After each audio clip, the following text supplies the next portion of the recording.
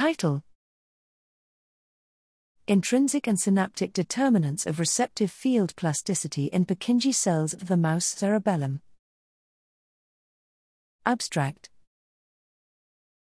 Non-synaptic, intrinsic, plasticity of membrane excitability contributes to aspects of memory formation, but it remains unclear whether it merely facilitates synaptic long-term potentiation, LTP, or whether it plays a permissive role in determining the impact of synaptic weight increase.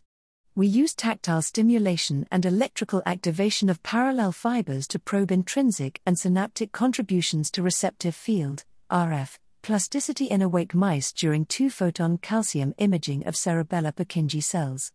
Repetitive activation of both stimuli-induced response potentiation that is impaired in mice with selective deficits in either intrinsic plasticity, SK2KO, or LTP, CAMKITT 305/6 var.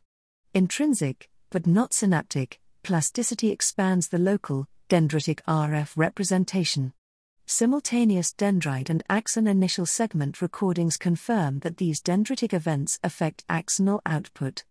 Our findings support the hypothesis that intrinsic plasticity provides an amplification mechanism that exerts a permissive control over the impact of LTP on neuronal responsiveness.